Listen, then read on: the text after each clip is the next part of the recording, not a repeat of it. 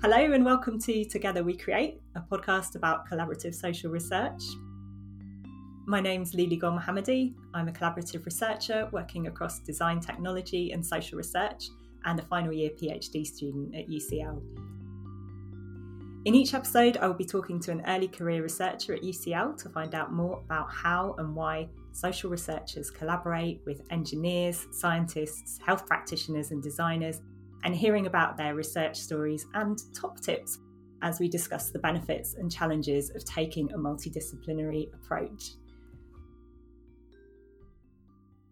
In this episode, I'm joined by Dr. Michelle Wahome, who joined UCL in 2021 as a lecturer in the Department of Science and Technology Studies. Before becoming an academic, Michelle worked as an innovation and science policy advisor in a variety of non-governmental organisations, including the New York Academy of Sciences.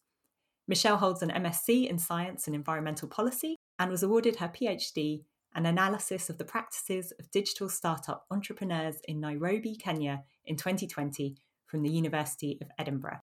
And she has held research positions at Oxford and Strathclyde universities.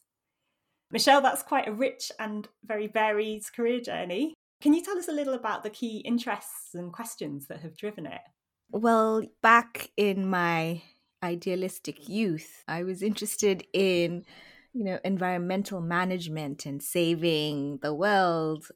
It was the era of, Kyoto Protocol. Before that, there was Rio. And so it seemed like there was an interest in resolving climate change and conserving nature. And I wanted to direct my career in that direction. So I initially went to undergrad to do environmental science. So a lot of lab work. And I realized as I was doing that it seemed like the social realm was where the change had to occur. Like nature was fine. It was us that needed to change our approach to economics and that sort of thing. So I switched into more like environmental studies, environmental policy studies, and have sort of straddled that science and social science realm since then.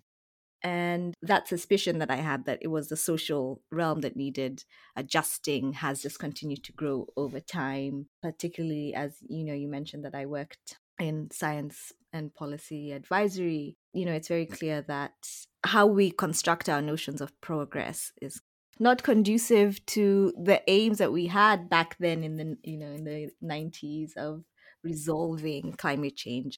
You're now a lecturer in the Department of Science and Technology Studies, and that's kind of a big part of your work as well, that field. So from what I understand, it's an inherently interdisciplinary area. What does this cover and what are the key ideas? Well, science and technology studies essentially is kind of a broad area of interest in how science is done. So thinking of it as a social process, as well as thinking about the impact it has on society. So I would say those are the two main buckets. It's how do people do science? And also, how does science affect society, and how does society affect the production of science? And within that, there's historians, philosophers, sociologists, anthropologists, a really wide cohort of people who are interested in those questions. A lot of science and technology studies thinking has been produced by scientists themselves who also interested in the social realm, start to think about how their work impacts society.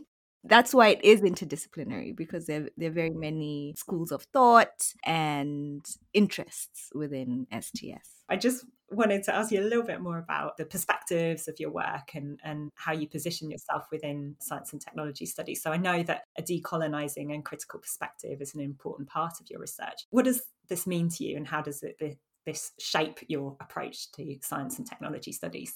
Yeah, so while I was studying, for my PhD, I got the sense that STS itself needed to be a little critical of its own attitudes. So, tend to which it broadened the definition of what science was. It was quite exclusive. It often felt that we were talking about the Western world.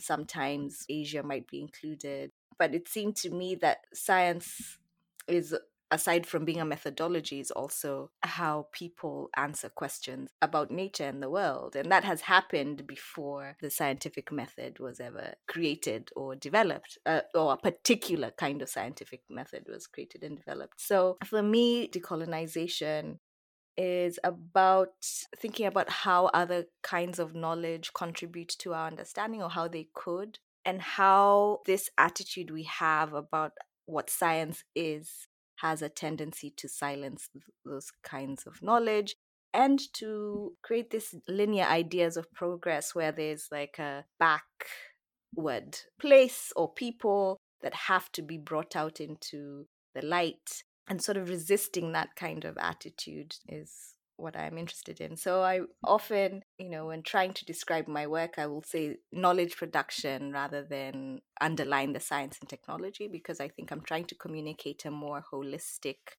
attitude to what science can be.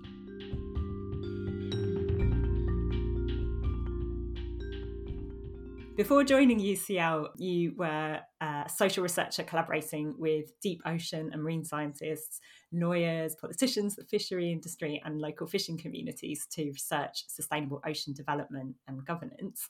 Can you tell us a little about the aim of that work and what it involved? So the project was designed to transform ocean governance and make it responsive to the interests of communities who live at the coast, who use the ocean for their livelihoods as well as for their subsistence, and to contribute to a global sense of ownership of the ocean and stewardship of the ocean. And so there were about 124 researchers that were part of this network, and we worked in several different countries. So the HQ was in the UK, but Ghana, South Africa, Namibia, and Fiji were the countries that were also involved. So universities in those countries. So the goal was this broad general vision of transforming ocean governance, specifically in those countries, but also at the global level. What were you hoping to find out and achieve through the project? Well, the thing about the project that was really, well, not necessarily groundbreaking because interdisciplinary projects have existed before, but the scale at which it was, there was going to be a deep sea science component, a cruise of people going to study the South Atlantic Ocean, which is one of the most understudied places in the world. So that was very exciting. So those are deep sea scientists. And we had social scientists who were interested in the communities and how they were going to address the vulnerabilities that are emerging around oceans, and whether we can institute marine protected areas to protect biodiversity while still allowing communities to participate in, their traditional practices that they've had for quite some time. Integrating all those interests was a task, but also a goal, So we were hopeful that at the very least we would produce a model for how to do that. So we'll see, it's kind of in year 3. So by year 5, we should see how the impact's proceeding. So the people you're working with so far apart, quite literally. So you had politicians and communities on dry land, fisher people on the sea, marine scientists, and miles beneath, deep ocean scientists as well. How do you use science and technology studies, ideas and methods to bring these groups together? Right. So my positioning within the project was kind of as an evaluator of it. So to assess how we were doing in particular areas, the transdisciplinary aspect, the equitable partnerships, and capacity strengthening within and without the project in order to achieve our goals. And as I mentioned, STS generally takes a critical stance. So it's interested in power dynamics and how they unfold and how we address them. And I was particularly interested in the, decolonizing as a project, if we could. How do you do it in practice? And one of the things that I can say is that it's very interesting to be a researcher, so to be interested in research questions and to be doing research, and then also have to implement ideas. Those are very two different things. And so I was very happy to wear my researcher hat. Very comfortable with that. But then having to make suggestions about how we do one thing or the other, that was more of a challenge. But it's very much dependent on how open the project or people are to that. If they're aware that that's what's going to be happening, and if they're interested in thinking through those issues with you, I think you're able to achieve a lot more than you might if they were unaware or not willing. So would you say those were the main challenges or tensions that you experienced when you were trying to work in these co-creative ways around fishing? How did you manage those?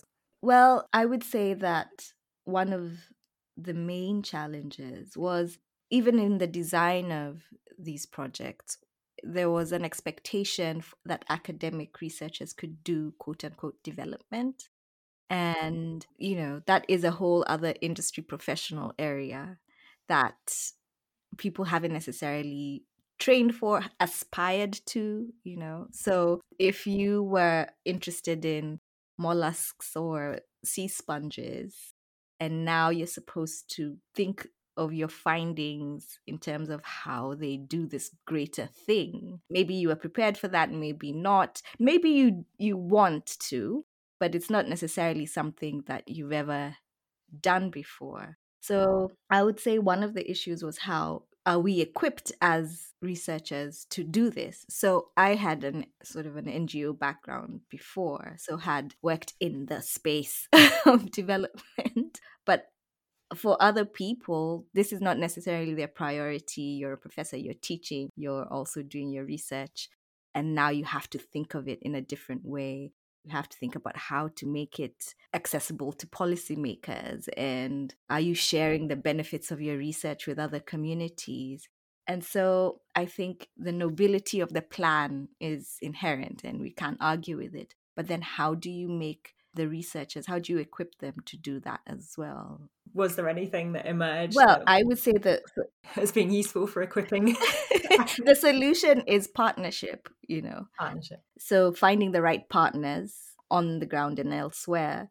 But then that uncovers another issue, because if you're an academic, you might not necessarily know who the right partners are. So at the end of the day, what I will say is that it boils down to relationships and building them. And if I were to make a project like this from scratch, I would create it with people who've known each other for a while. And then they can bring in new people rather than create with people who haven't known each other and are doing it for the first. So it was very much an experiment in how to do this. And now we've learned a few things. And I'd say one of them is that the relationship building is a very important piece. So if you want to shortcut it, then find people who already have worked together and then introduce new variables slowly into that. Yeah.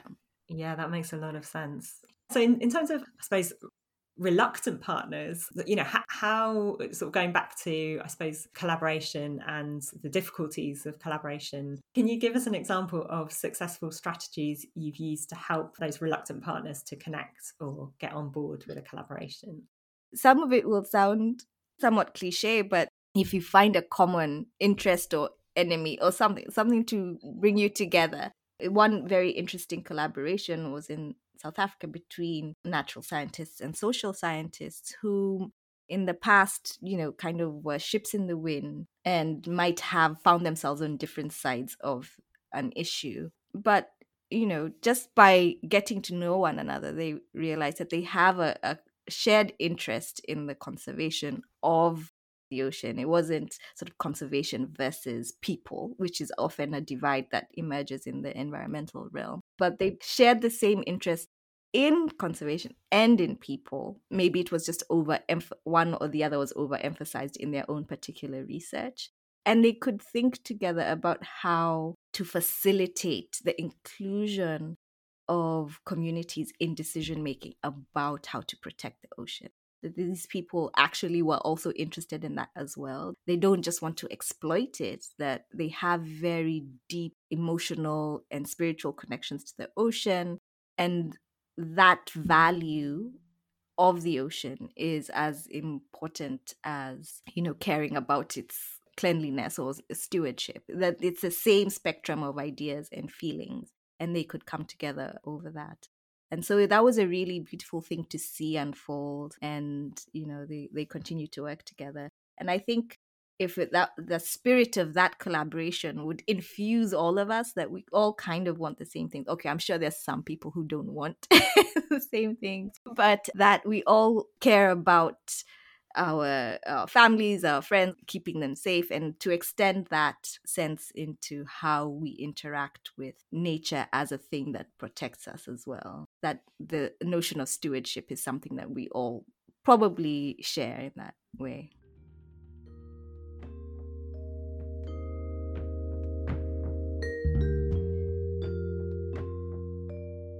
So, Michelle, how would you describe your model of collaborative research?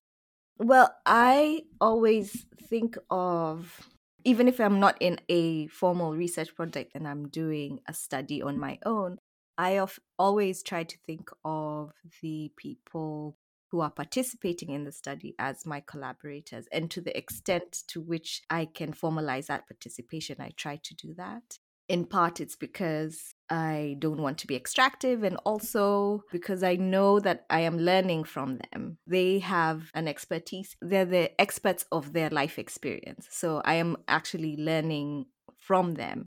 And so I try to treat them as partners. If I can, I have them review what I think happened so that they can tell me whether I'm right or wrong. I didn't really realize that it was uncommon for that to be the way that you think about it. And I guess it has potential pitfalls. Like there's this idea that a researcher needs to be distant from their subject, right? It's that, and that generates objectivity. But for me, I was interested in sort of accuracy and validity. So that for me was the way to get it. There was a recent case in the UK a few years ago where a historian was called to testify in the freedom fighters in Kenya known as the Mau Mau were suing the UK government for mistreatment in the colonial period. And she had done interviews for her own research, and the validity of those people's testimony was in question, but somehow her position as an academic somehow lent validity to them. And I found that really strange. And I think that informed my attitude towards the people that I interview, that I don't want to have that kind of relationship where me interpreting their things has more validity than their own testimony about their lives. And so I think that really informed my approach to conducting research. Always seeing myself as learning from others. Yeah, that's really lovely.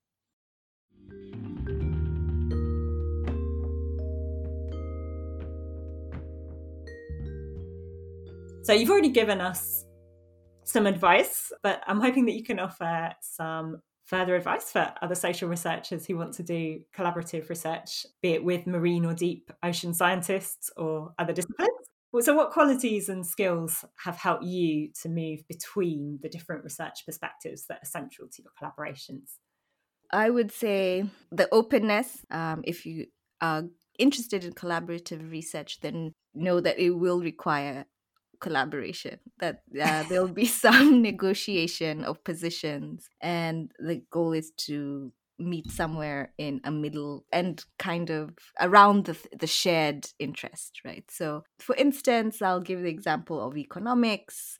How we think of markets and economics as a society is kind of fixed. There's debate on the margins around, shall we raise taxes or no?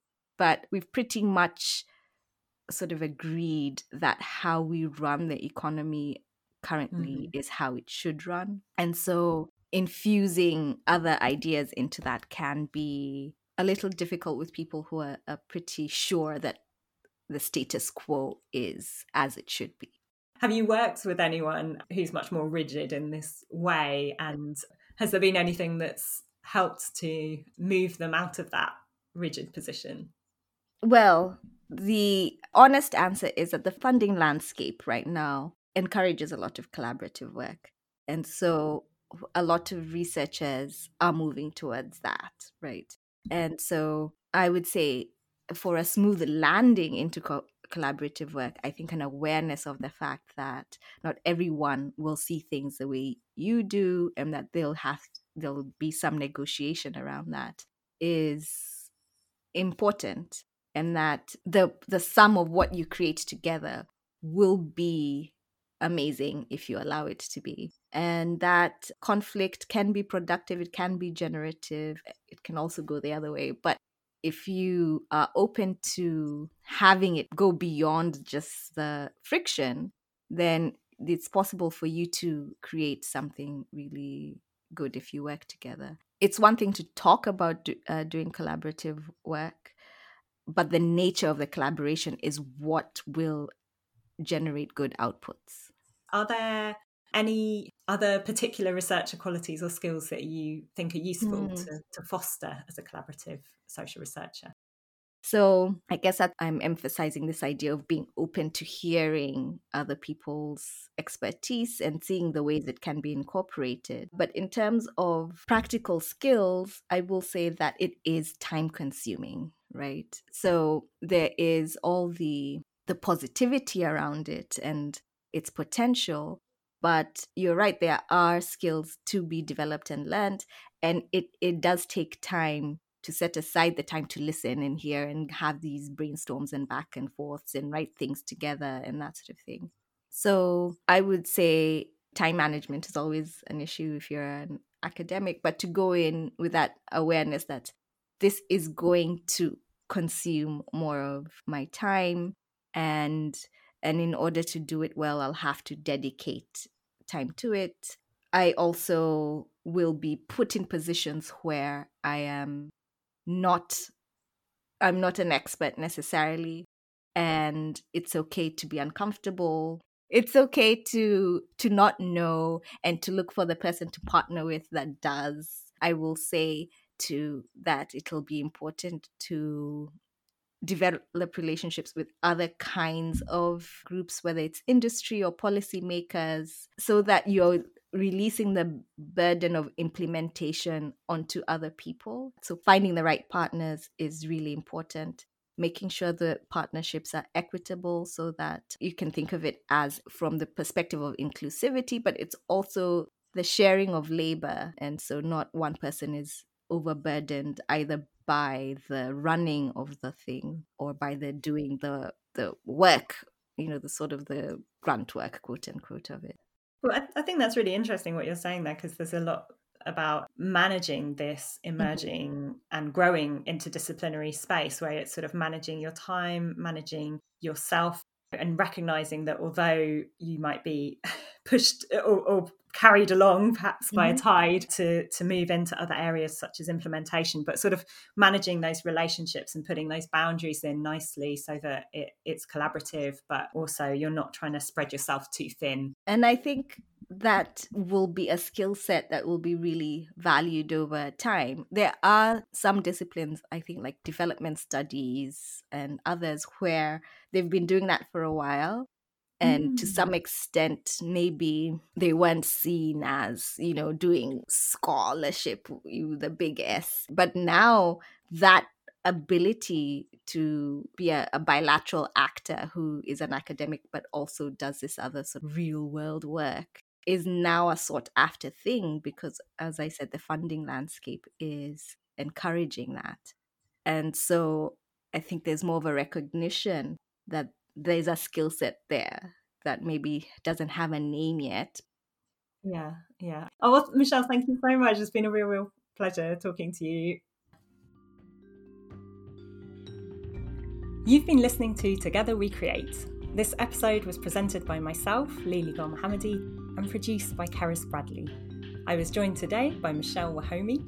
If you want to find out more about her research or the podcast series, please follow the links in the description. This podcast is brought to you by the UCL Collaborative Social Science Domain.